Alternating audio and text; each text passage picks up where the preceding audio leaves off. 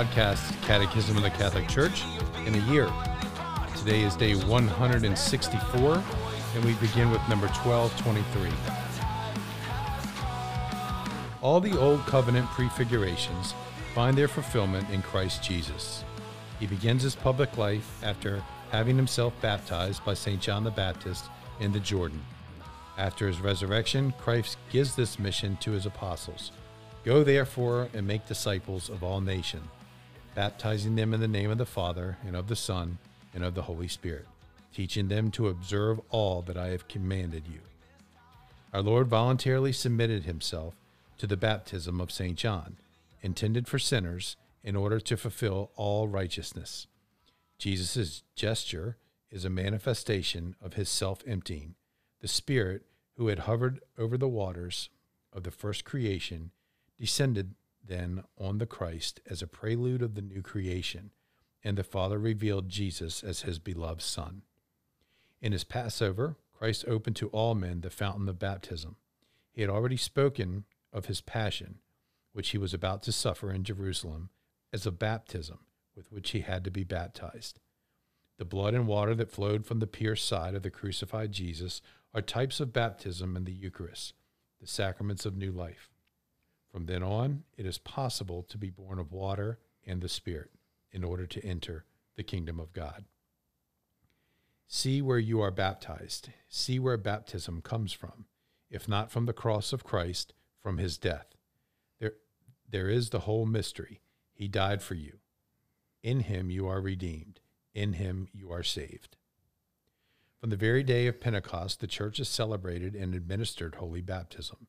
Indeed, St. Peter declares to the crowd, astounded by his preaching, "Repent and be baptized, every one of you, in the name of Jesus Christ, for the forgiveness of your sins, and you shall receive the gift of the Holy Spirit." The apostles and their collaborators offer baptism to anyone who believed in Jesus, Jews, the God-fearing pagans. Always baptism is seen as connected with faith. Believe in the Lord Jesus, and you will be saved.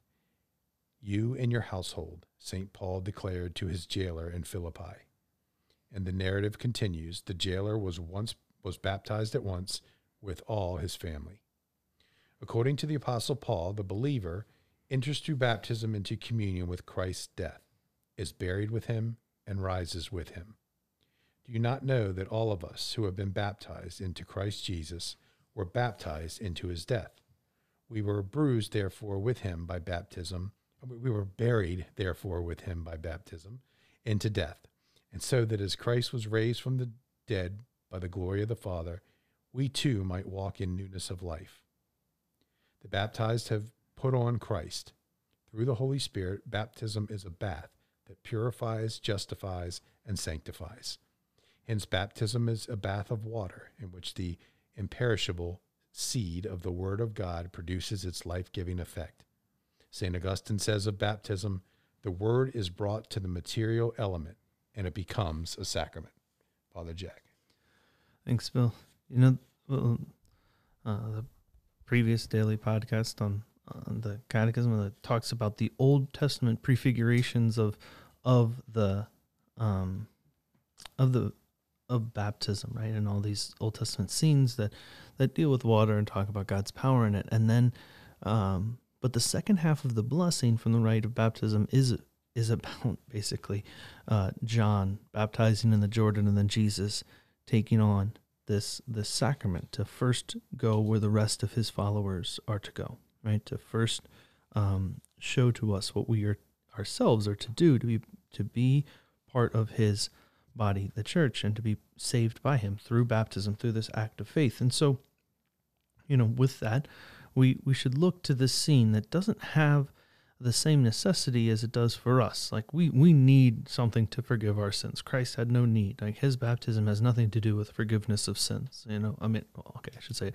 The baptism that he underwent had nothing to do with him being forgiven of any sins, right? But rather, he does it so that we would know where to do it, right? That he redeems baptism and brings it to a greater height because of his presence. What was previously just for the, John's baptism had its own purpose, but it didn't have the same power. With Christ taking it on, it takes on a new power, which is a beautiful thing for each one of us. But we hear that it is not because of just the baptism, right? That wasn't just because John immersed Jesus in the water in the Jordan, but as St. Ambrose, who is quoted in this section, talks about, it's because Christ's side opens up as a wellspring of mercy and of the sacraments and of the church's power. The blood and water flows out, and it is because of the death of Christ that this baptism that we all have undergone, has its strength.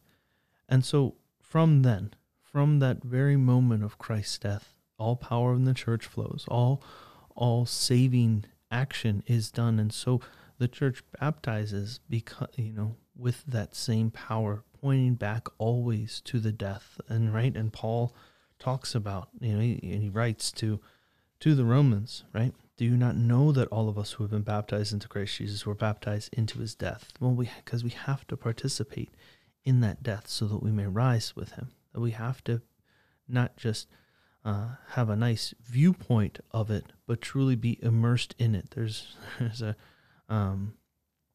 this is where we kind of are able to look at it as all the apostles most likely were baptized, right? That's why they went out and then went and baptized others. But oftentimes, we talk about baptism, we think of the sacrament of baptism, but the church historically has used baptism also to mean things like baptism by death and by martyrdom. And so 10 out of the 11 apostles were martyred. And the one who wasn't was John, who participated in the death of Christ by being present at the side of the cross.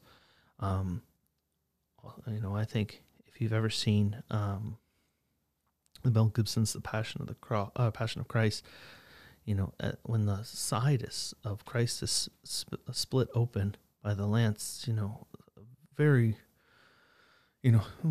graphic scene, but and it's in being graphic, it is very strong, is that the blood and water pours out and falls on the face of Mary is what you is most likely to remember, because it was just so strong on her. But it also because John stood by her, also splashes upon John. Well, so then John has no need to die the baptism of martyrdom. Now, that being said, they still participate very much strongly in the death of Christ. So what does that have to do with us? Well, we also have to be immersed not only in the water, right? It isn't just an empty ritual, but it truly, by being immersed in this water and in this sacrament, we are immersed into his death. And that death isn't just about a physical ending of life, a separation of the soul from the body. That death is what we would say,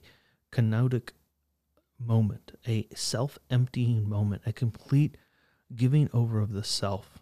That this baptism is lived out not just in a singular moment in time and in history, but it is a mystery of our life that is changed and transformed, even transfigured, so that we may be more perfectly immersed in Christ, so that we can rise with him, not just at the end of our lives and in heaven, but truly now. That the grace of baptism transforms every aspect of our lives, that we can hear by our actions, we can hear the words of the Father speaking from heaven, "This is my beloved child in whom I am well pleased."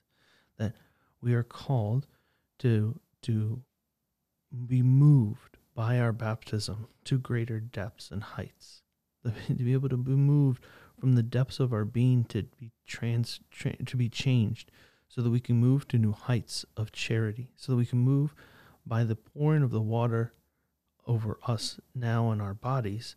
We can move by our very soul to reach the highest heights of heaven and heights of charity, so that we can put on Christ in all of our actions, because he has immersed us in himself.